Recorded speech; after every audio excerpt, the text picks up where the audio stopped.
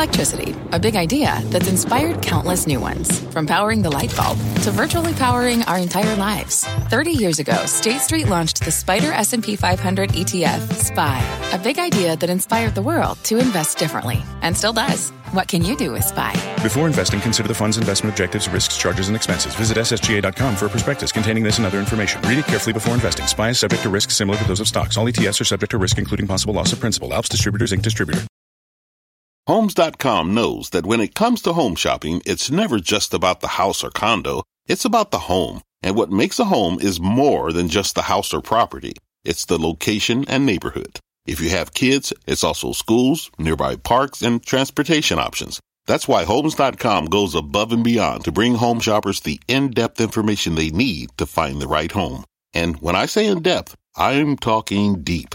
Each listing features comprehensive information about the neighborhood, complete with a video guide. They also have details about local schools with test scores, state rankings, and student-to-teacher ratio. They even have an agent directory with the sales history of each agent. So when it comes to finding a home, not just a house, this is everything you need to know, all in one place. Homes.com. We've done your homework. My mission is simple, to make you money. I'm here to level the playing field for all investors. There's always a bull market somewhere, and I promise to help you find it. Mad Money starts now. Hey, I'm Cramer. Welcome to Mad Money. Welcome to Cramerica. Other people are my friends. I'm just trying to make you some money. My job is not just to entertain you, but to educate and teach. So call me at 1-800-743-CBC or tweet me at Jim Cramer.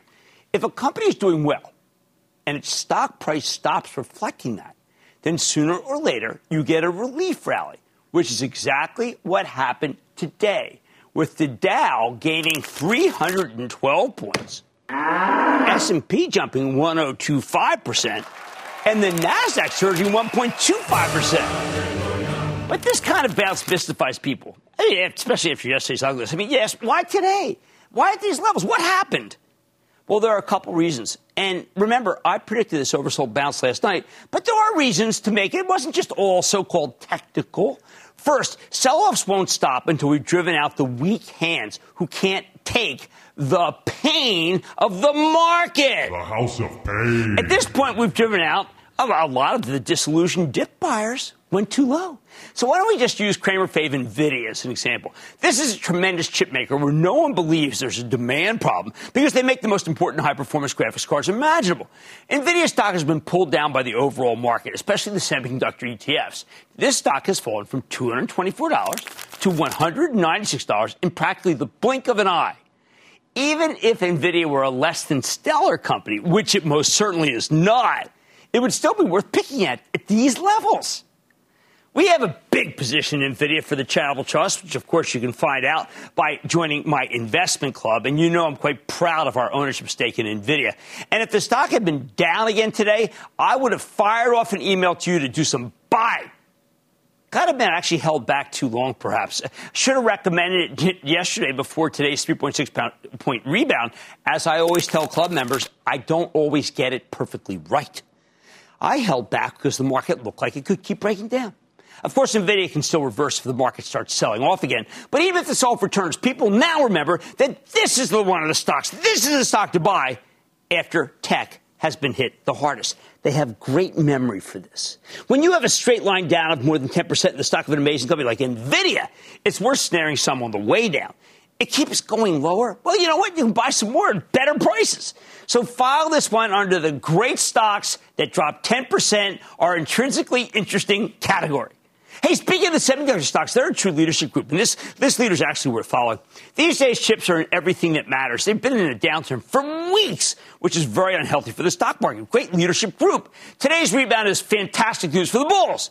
We have a semiconductor shortage, of course. However, it's bad news for the myriad companies that need chips, especially the auto industry. But at least we're starting to hear some positive signs. I have my ear to the ground on this. That COVID's getting under control in the East Asian foundries, particularly Malaysia, that are so essential to the semiconductor supply chain. It is fantastic for Ford. Now, that's a long-time investment club holding, and one of that is because CEO Jim Farley is doing a great job of reinventing this once troubled company.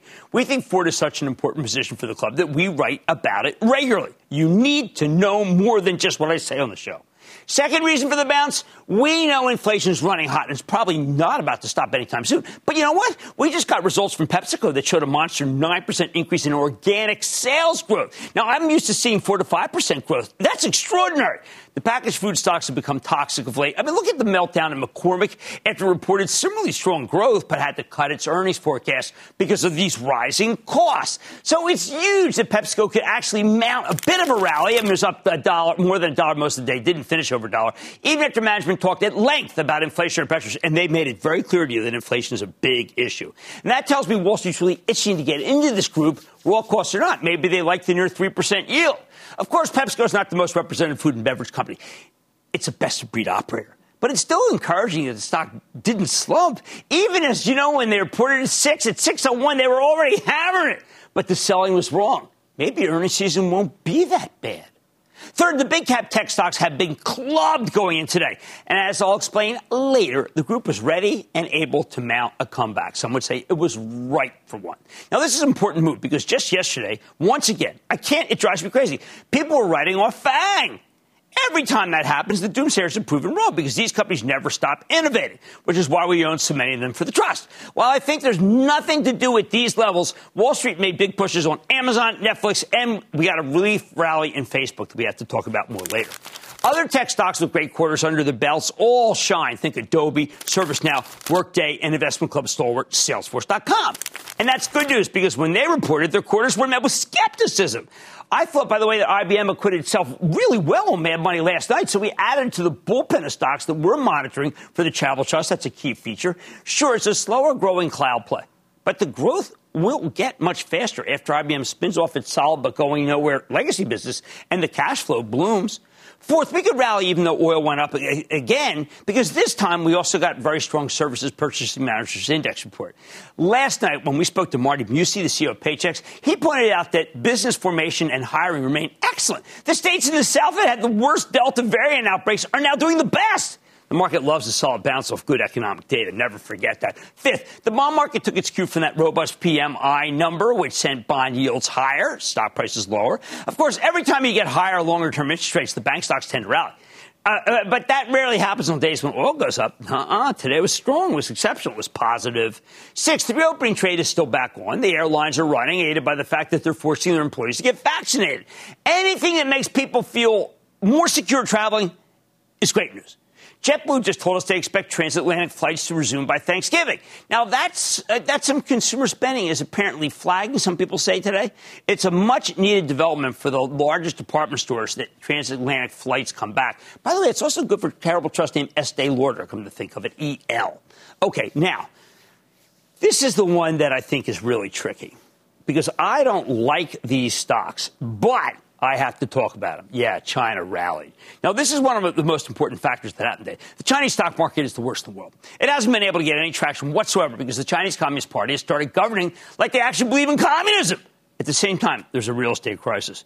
But today we saw big gains in Alibaba, JD.com, Baidu, and a host of other Chinese names. Does that mean the government's war against capitalism has subsided for now? Could be. Certainly giving breathing room to the American companies with lots of businesses over there. And there I'm speaking about Nike and longtime Cramer fave Apple.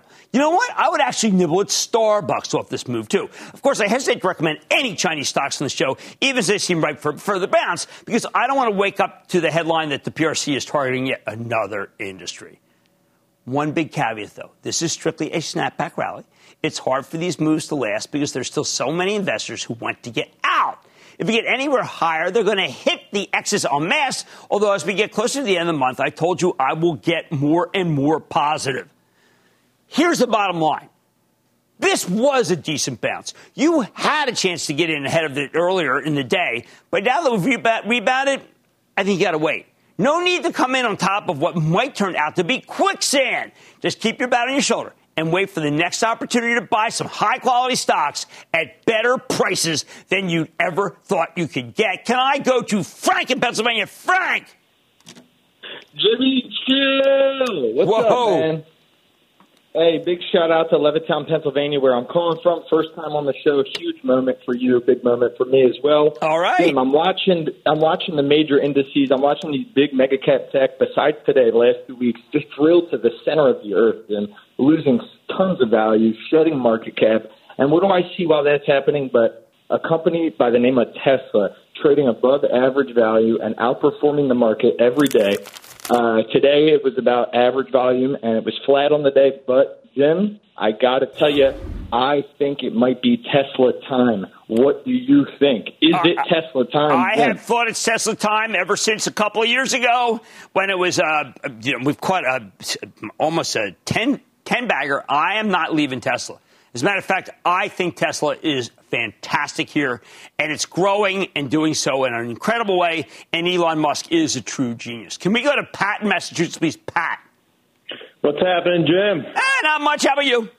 I'm doing good. Fired up. Red Sox, Yanks tonight. I'm feeling good. Yes. I wish you the best of luck. I know that Yankee fans here are not so happy about that, but I wish that I'm a Boston fan. Good.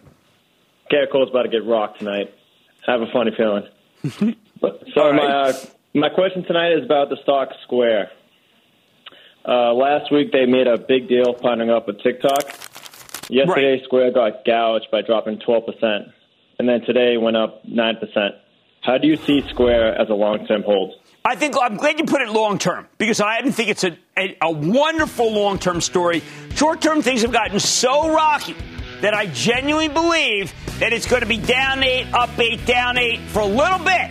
And it's going to shake out all the Johnny-come-latelys and the weak hands, and then it will be time to buy. Thank you for the kind words. Good luck to Boston. All three major indices had a nice bounce back today. I don't want you to jump all over it. I want you to take a step back and wait for another dip now that this one has occurred to buy some high-quality names at a discount. Oh, man, tonight, a short-selling report has put brakes on a company we had on air recently called Lightspeed. So after tumbling from its highs, what should you make of the point-of-sale software company? I'm going to give you my take. Then, looks like the market gave us an oversold bounce, right, that we talked about last night. So could this be a bottom or just a temporary relief to the pain? We have to do more than just what I did just now. We're going to go off the charts to find out. And energy companies seem to be taking a greater interest in, of all things, ESG. I'm learning more about how Enbridge wants to make a difference with the company's CEO and its 6% plus yield. So stay with Cramer.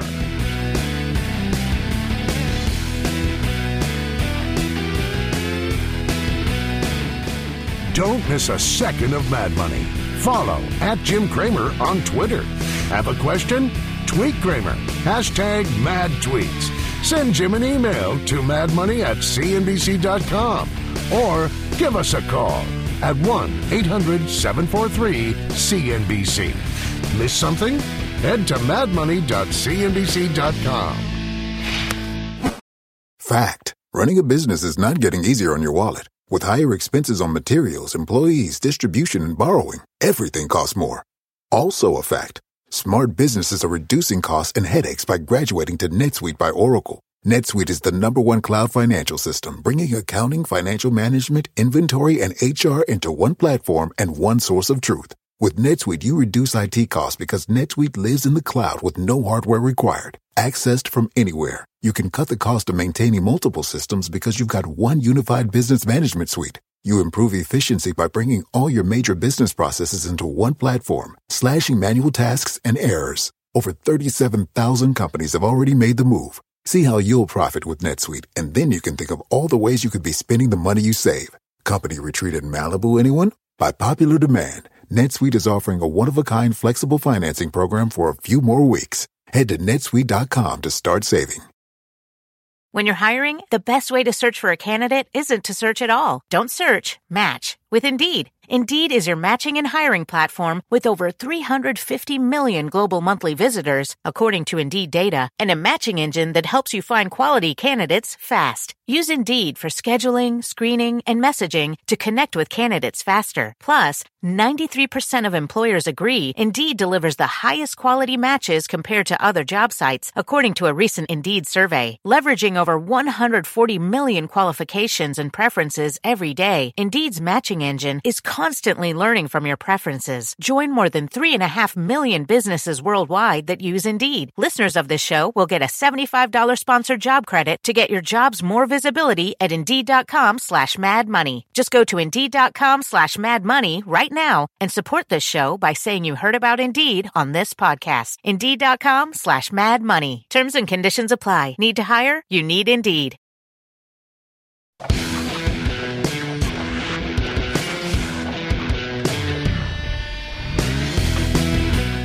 I'm always telling you to ring the register on some of these high-flying stocks with ridiculous valuations. Take profits while you got them, even as I caught a ton of flack for it over the past year and a half. But I've never backed away from my discipline because discipline is what works. Discipline trumps conviction. You have to ring the register on high flyers because they're inherently vulnerable. If something goes wrong, the whole edifice can collapse practically overnight. So now I want you to consider the case of Lightspeed Commerce. That's the rapidly growing maker of point-of-sale hardware and an e-commerce software, mostly for small business. This is a hot area where we've had some huge winners here. Think Square. But Lightspeed really drew my attention because we use their system at Bar San Miguel, my small plate Mexican place in Brooklyn.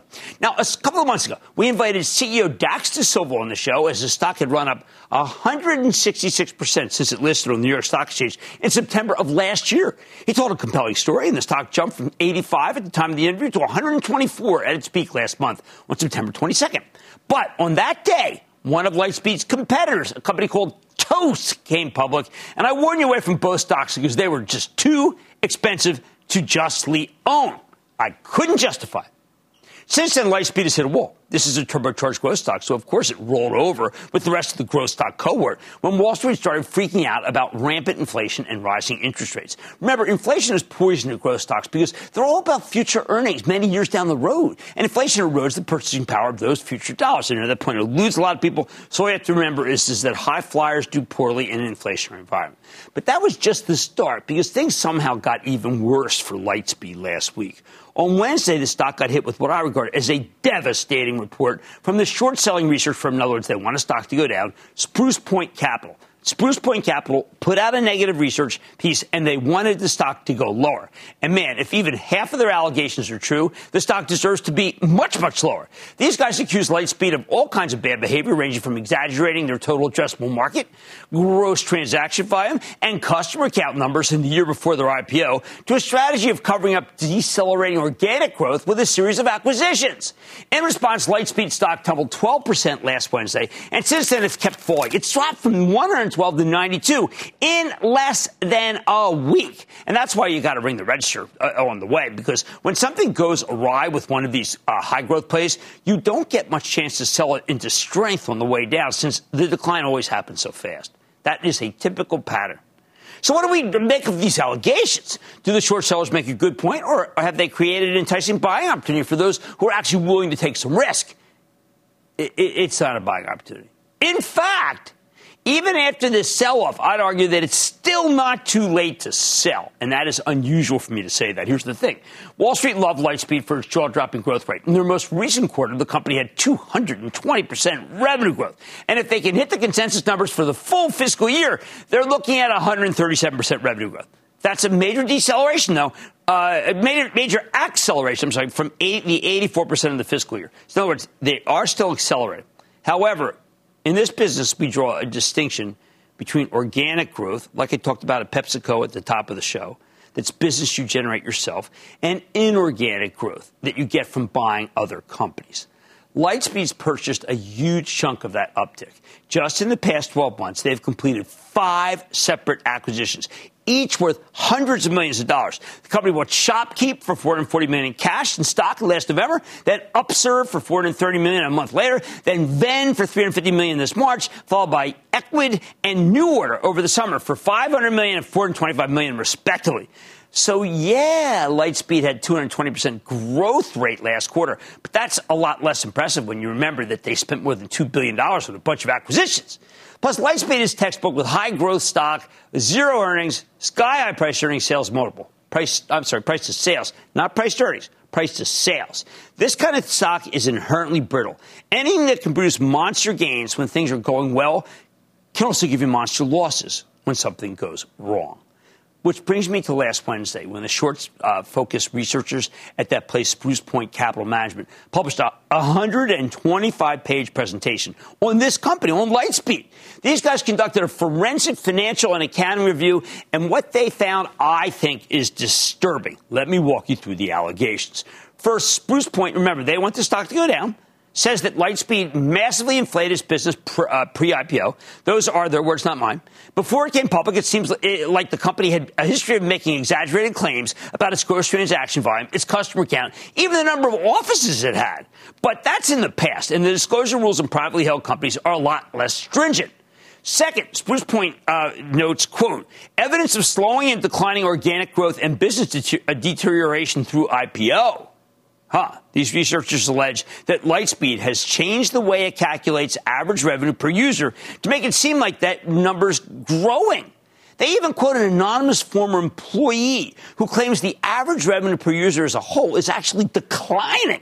On top of that, management used to say that cash flow from operations was the best way to measure the company's path to profitability. Then they stopped providing cash flow guidance. Suboptimal. It also looks like Lightspeed changed its revenue recognition policies. Oh, man, shortly after its March 2019 IPO. Spruce Point thinks they did that to juice the numbers. Third, they accused Lightspeed of wildly overpaying for its recent acquisitions in order to cover up its declining organic growth rate. Now, I don't know if that's true, and Spruce Point highlights a ton of issues with the takeover targets. Plus, generally speaking, it's very difficult to acquire and integrate lots of sizable companies in a short period of time.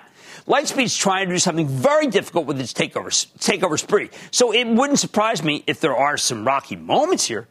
In the end, Spruce Point views Lightspeed as, quote, a poor man's Shopify, one of our favorite companies. One that they're betting will face increased competition from the likes of Square, Adobe, Amazon. They think the analysts who follow Lightspeed are missing this story because it's a Canadian company, and in their view, Canadian analysts are too nice. Now, Lightspeed published a formal response last Thursday where they claimed Spruce Point's report is full of inaccuracies and mischaracterizations. But when we reached out to the PR representative to see if they wanted to respond to the allegations directly, the company declined to do so, which is pretty outrageous given that we recently had them on the show. However, the stock has a bunch of analysts, defenders, who jumped in to argue that Spruce Point's thesis is overblown, which is why they think Lightspeed's worth buying the weakness. My view, even before the short report came out, I thought Lightspeed was too expensive and told you so. The stock deserved to pull back hard. Even at these levels, it's trading at 25 times not earnings, but sales. That's pretty expensive for a company that's facing more and more competition in what I think is a slowing industry, given the huge cost of opening a new restaurant right now. Here's the bottom line. I won't tell you to bet against Lightspeed. I'm not a short seller recommendationer. Because there's too much that could go right. But this is a stock that has become a savage battleground, so I think you should stay the heck away. It is just too risky, people, even if you forget about all the funny business that Spruce Point's accusing them of. The stock had a good run. It is time to move on. Mad Money's back after the break.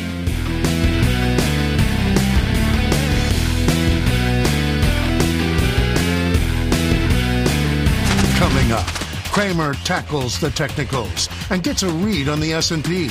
Keep it here for Off the Charts. Next. The spirit of performance defines Acura, and now it's electric. Introducing the all-electric ZDX, Acura's most powerful SUV yet. While what powers their cars may change, the energy that makes Acura never will. Crafted using the same formula that brought them electrified supercars and multiple IMSA championships, the ZDX has track-tested performance that packs an energy all its own. With a premium Bang & Olufsen sound system and up to 313-mile range on a single charge, and a Type S variant with an estimated 500 horsepower, the ZDX is everything they said electric could never be. It was built with the driver in mind, just like Acura's been doing since the beginning. We could talk all day, but the only way to experience this electric performance is to drive it yourself. Unlock the energy and order yours at Acura.com. Take your business further with the smart and flexible American Express Business Gold Card. You can earn 4 times points on your top 2 eligible spending categories every month, like transit, U.S. restaurants, and gas stations. That's the powerful backing of American Express. 4 times points on up to $150,000 in purchases per year. Terms apply. Learn more at americanexpress.com/business gold card.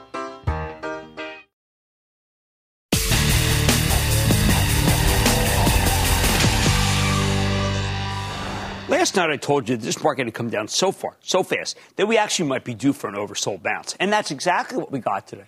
But whenever you see this kind of rally in the middle of a broader decline, you got to ask yourself, is this sustainable? In other words, has the market really bottomed, or is this just some sort of temporary relief rally that can't be relied upon?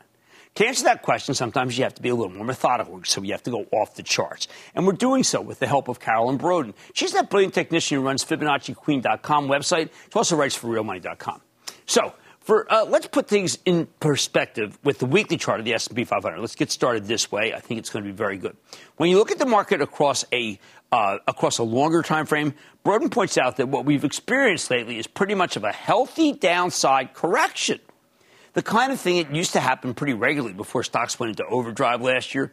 What can the charts tell us about the sell-off over the past month? Broden likes to look to the past to get a read on the future.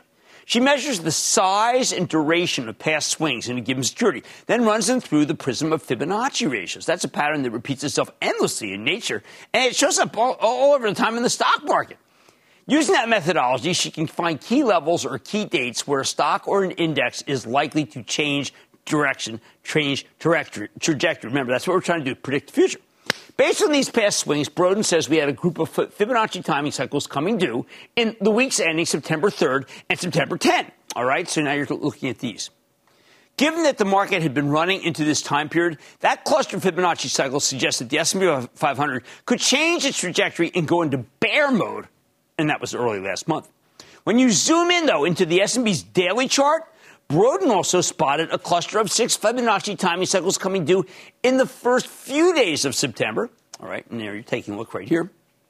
Just like on the weekly chart, those dates told her to anticipate a possible high, especially since the S&P was trading straight up into the end of August. There we got that move up.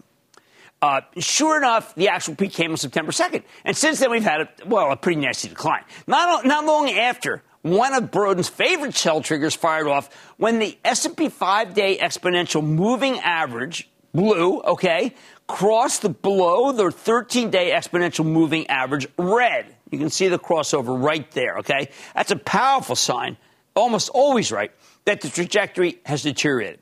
Then, after the first few days of pain, when the market kept coming down, all the dip buyers finally started realizing, wow, this was not like the incredibly short pullbacks we've gotten used to over the last year and a half. This may be the real deal. Now, though, we've spent more than a month going lower, and today the averages are finally getting some traction. So what's next? At this point, Broden thinks the S&P could still be vulnerable to more downside, but, this very big but, also looks due for a tradable low right here, right now.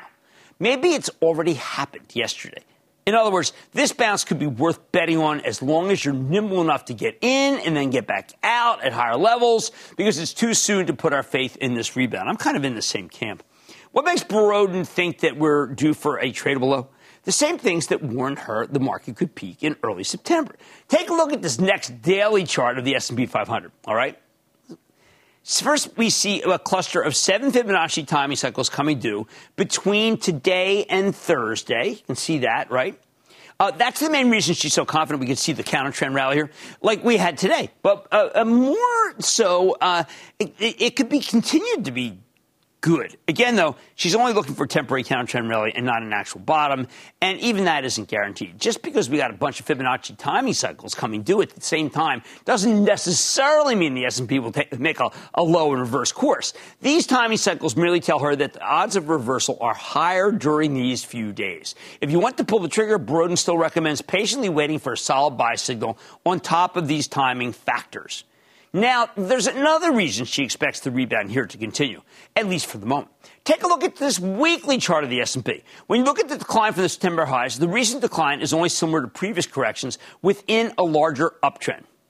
Broden believes this market can find a nice floor of support around 4205, 4278, and sure enough, 4278 is the level the S&P bounced off during yesterday's meltdown. That appears to be the floor, 4278. at least for now. Keep that number in mind. However, once again, Broden won't be putting a ton of faith into this rebound until we get a buy signal. For her, that's when the 5-day exponential moving average, which we can't see right here, crosses back over the 13-day exponential, and that just hasn't happened yet. And it would take a few more days of upside to even get close. Remember when I showed you the sure like sign of death? Well, this would be a sign of life. Until we get Broden's favorite moving average crossover, she can only see this rebound as a bit of a relief rally. That said, even if we can't shake the broader decline, she's convinced that we're due for a bounce, and today may be just the beginning of that bounce. I think she's making a compelling point. Remember, the market got very oversold yesterday, and when stocks come down too far, too fast, we tend to get more constructive here on Mad Money. That's what I told you last night. Also repeated that in my investment club note, because I think this is very important to keep club members up. Now, it doesn't mean the pain is over, but it does mean you need to be prepared to do some buying in your favorite names, especially if they kept coming down, which is what we did for the Charitable Trust. Also, don't forget, this whole late September swoon was predicted by the legendary Larry Williams based on the history of the action over the last 23 years. If history is any guide, this weakness tends to extend into October. But then the market typically starts to rebound. So we could soon escape from the seasonally difficult period. By the way, the last 2 weeks of October have historically been terrific. Here's the bottom line. The charts as interpreted by Carolyn Broden suggest that today's bounce might not be the end of the relief rally because we were due for reversal, even if it's a temporary one. So you might have to go in today or a little bit the weakness tomorrow, and then up a couple days, and then maybe out again. Only for the nimble, Kevin in Texas. Kevin. Booyah from Sugarland, Texas, Jimmy. Holy cow, Sugarland. We haven't had a call from Sugarland in ages. What's going on? Listen, I got a question about NXPI Semiconductors. Sure. I'm in NVIDIA and I'm in AMD, thanks to you. Thank you. But I don't know if I'm too heavy into semiconductors or should I go into a firm? What do you think? I actually want you to go to a firm. NXPI is auto, and that's terrific, and it's done very, very well. But I think a firm, I love diversification into fintech, and I think a firm is doing so well.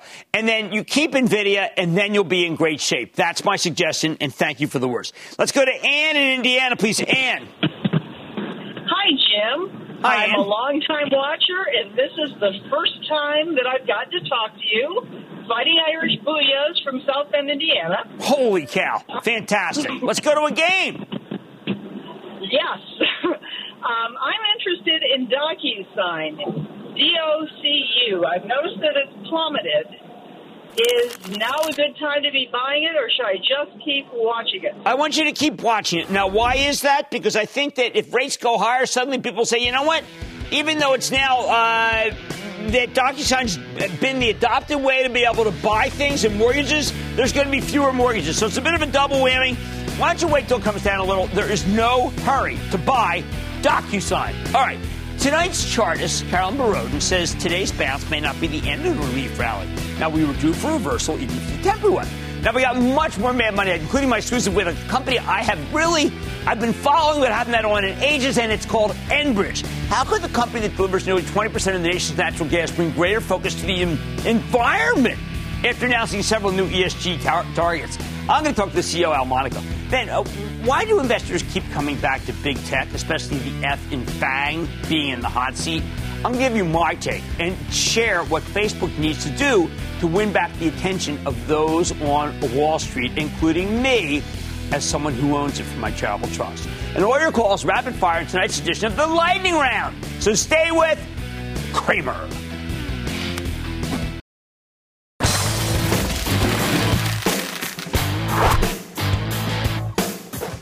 As oil and gas prices surge to levels we haven't seen in years, one thing's become crystal clear. We desperately need more pipeline capacity, which brings me to Enbridge, the Canadian energy infrastructure company that operates one of North America's largest oil pipeline networks and transports nearly 20% of the natural gas that's consumed in the U.S. For years, Enbridge stock languished with the rest of the industry because energy prices were so low. But in the last year and a half, oil and gas have roared off their lows, and Enbridge's stock has rebounded like crazy. Meanwhile, even after this rally, they still got a generous 6% yield. It's actually 6.6%. Holy cow. Plus, like the rest of the industry, these guys have gotten religion on the environment. Last week, Enbridge held an ESG-focused event. I got to tell you, they discussed high-level goals, cutting emissions by 35% by the end of this decade, and more immediate efforts like renewable natural gas, carbon capture, clean hydrogen. You know how much we believe in that. How environmentally friendly can you really be in the pipeline business? Let's take a close look with Al Monaco. He's the president and CEO of Enbridge. Find out more about his plans for the future. Mr. Monaco, welcome back to Mad Money.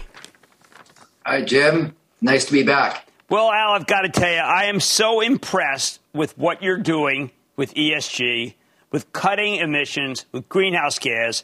I want to get people to reintroduce to Enbridge because the dividend, I think you have a lot of coverage. But this is a new Enbridge from even in the 4 years since we've talked. And it's remarkable, and I want people to know about it. So I'm giving you the floor. Okay. Well, that's a good point, Jim. I think a lot has changed in the last 4 years. You mentioned one of them being ESG.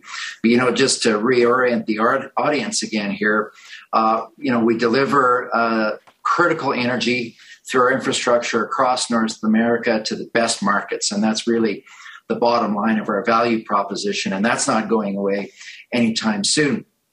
And the way in which you do that today, of course, really needs to be focused on safety and reliability. The commercial underpinnings of our business have never been better. We're generating highly predictable cash flows and growing cash flows. We're putting new capital into the ground. It's harder today to do that, but certainly we're getting it done, as you saw with our Line 3 project.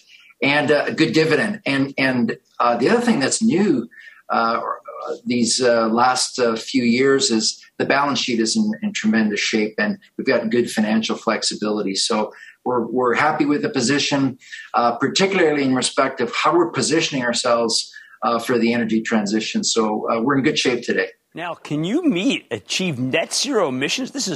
You're a carbon company, but not always.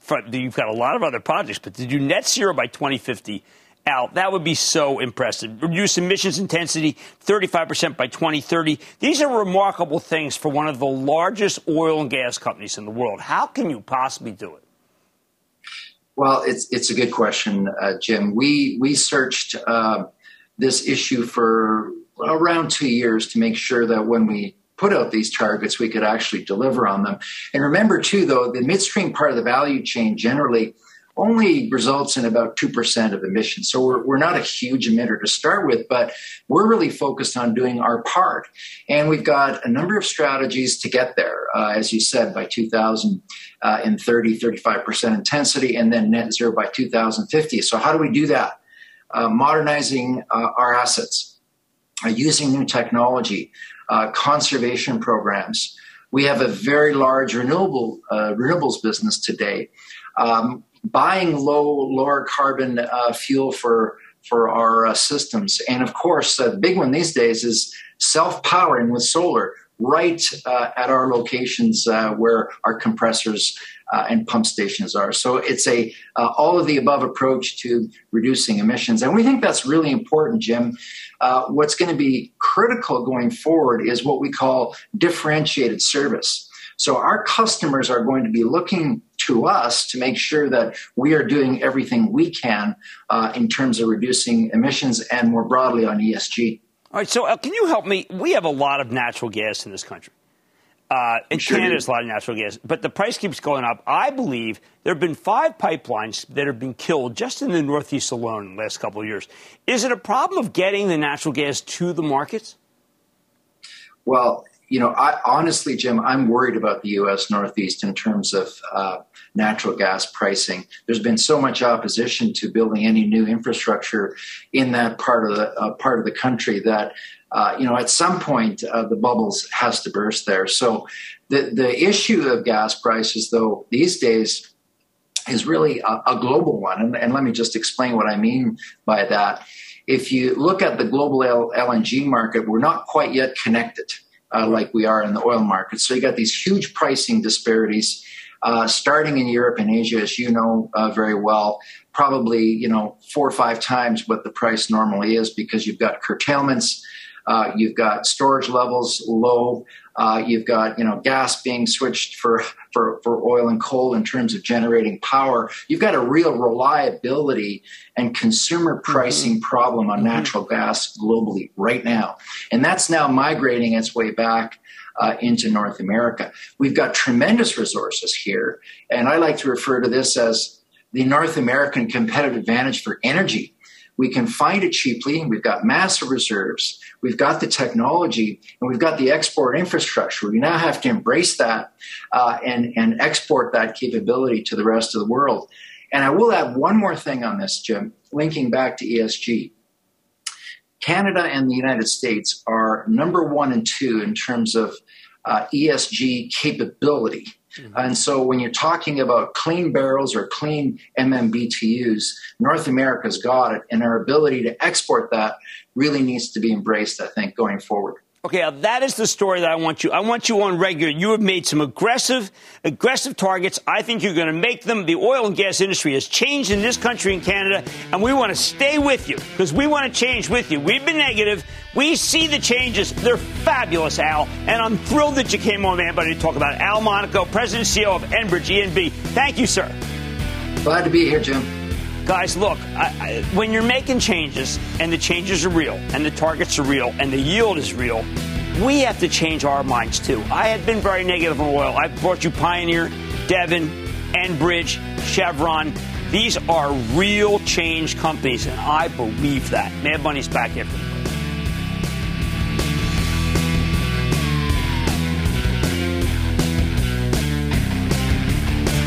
Coming up, a storm is coming. So give us a call.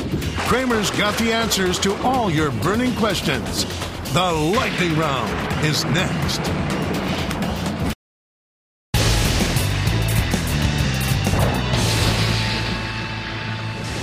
Before we kick off tonight's Lightning Round, I want to take a minute to clue you into a can't-miss special airing tonight on CNBC. My great friend Melissa Lee takes a closer look at the sports betting trend in Generation Gamble, which airs tonight at 8 p.m. Eastern, right after the news with Shepard Smith. You want to watch this. Gambling is probably one of the most exciting trends in our country right now. So now it is time. It's time for the Lightning Round. And then the Lightning Round is over. Are you ready? Skeet Daniel, Lightning Round. Let's start with Michael in Tennessee. Michael. Booyah, Jim. I got a question for you about a boring bank. It's outperformed Morgan Stanley and JP Morgan. It pays a nice dividend of 2.6% and has beat earnings the past 4 quarters and has a 3-year earnings per share growth rate of 78%. My question is JEF, Jefferies Financial Group. I think Richie Handler's terrific. His father's my accountant. I met him when he was a little boy when I used to go in and see his dad on Saturdays to get my taxes done. He is just fantastic. Jefferies goes higher. Let's go to Ryan in Wisconsin. Ryan. Jimmy Chill. Ho, man. What's up? The Chill wants to know. I got a quick 2 questions. All right. Question 1, can you have the CEO come on Mad Money? I think you'd like the story.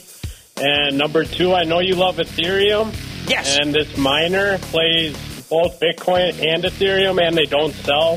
So my question is, should I double down on HUT?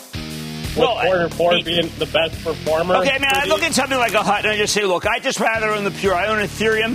I think you just pick one of them and you buy it. You can buy fractional if you want to. I don't want to buy a derivative because I want to know what I own. If you want to own Bitcoin. Let's go to Tim in Wisconsin. Tim.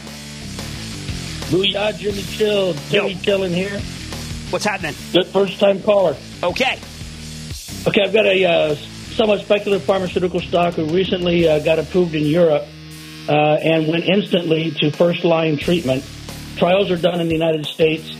Looking for an NDA next couple of weeks, maybe a couple months. Citigroup just elevated the price target from $13 to $20 a share. They're currently sitting about $5 a share. What do you think about LXRX? That sounds pretty darn interesting to me. Let's get them on the show. I like these companies that aren't just straight up, but have a lot of good things to say. Let's go to Jim in New York. Jim. Hey, is this Jimmy Cramer? Yeah, it's Jimmy. What's up? How about the Cowboys, Jimmy? What's it? How about the Cowboys? I'm sorry, Jimmy. What do you think about Bank America? I like Bank of America. It went to 44 today. It's all the way up there. Met the CFO this weekend. Wow, I think it's a great situation. I like Bank of America. And that, ladies and gentlemen, the conclusion of the Lightning Round. The Lightning Round is sponsored by TD Ameritrade. Coming up, Hunt, Ike. Make sense of the day's most critical market machinations in no time flat. Stick with Kramer for a special No Huddle next. Kramer, you are super. You are awesome. I'm a first-time investor. Thank you for inspiring me to get in the game. Your show is the best. I am so glad you're on TV. I want you to know that you have transformed me. Thank you, Kramer.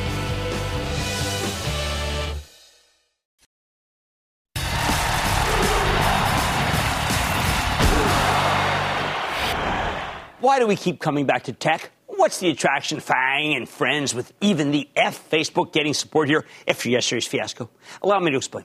First of all, these companies have a willingness to change their business models if necessary. Remember when Netflix used to send you DVDs in the mail? They could have easily ended up like Blockbuster Video. But CEO Reed Hastings adapted. He started streaming content online. Then he got in the business of producing his own films and TV shows.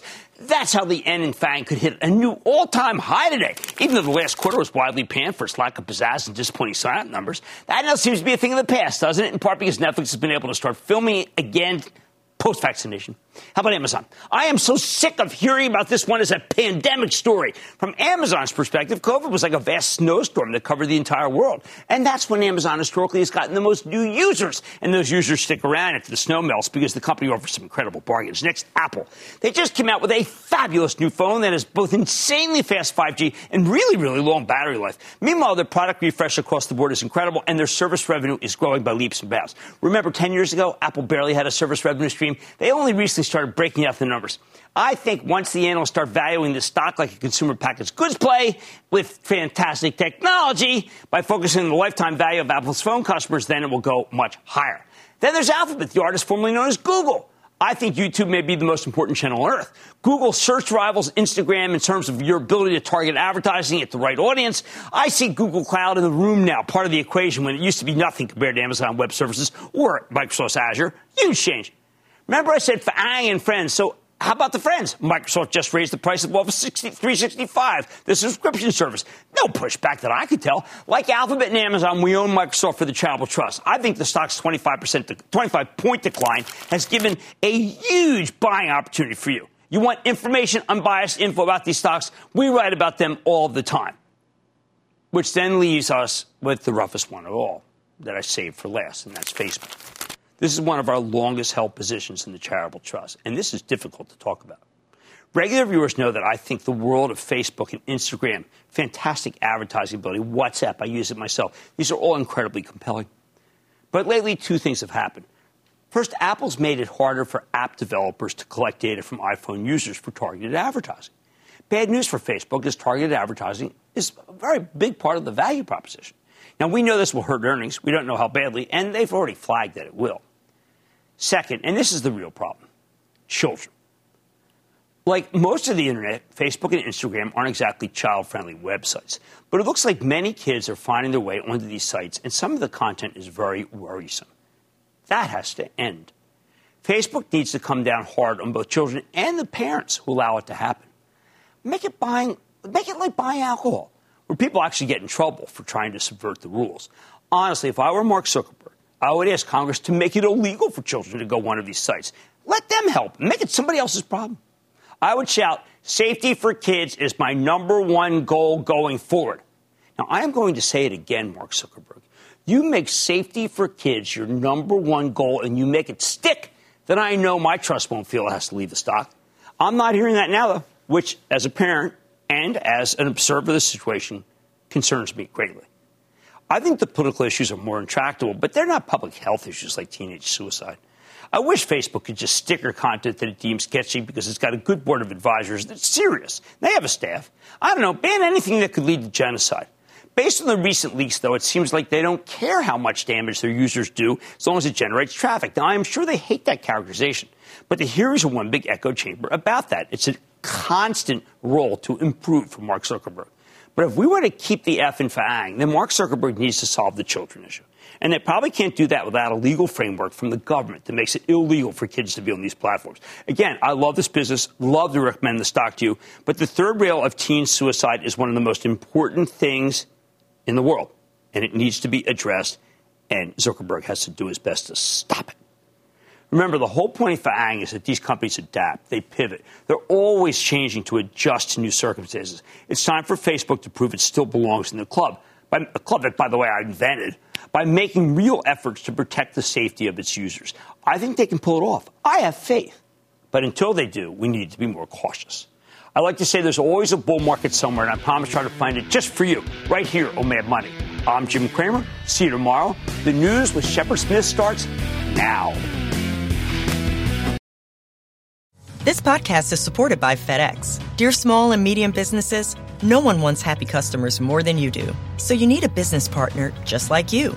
Like FedEx, who understands your passion for serving your customers because they have the same commitment towards you. That's why FedEx offers you picture proof of delivery, packageless and paperless returns, as well as weekend home delivery to 98% of the U.S. on Saturday and 50% on Sunday. See the FedEx service guide for delivery information. What's more, FedEx Ground is faster to more locations than UPS Ground. Trust FedEx for timely deliveries. See what FedEx can do for your business. Absolutely, positively FedEx.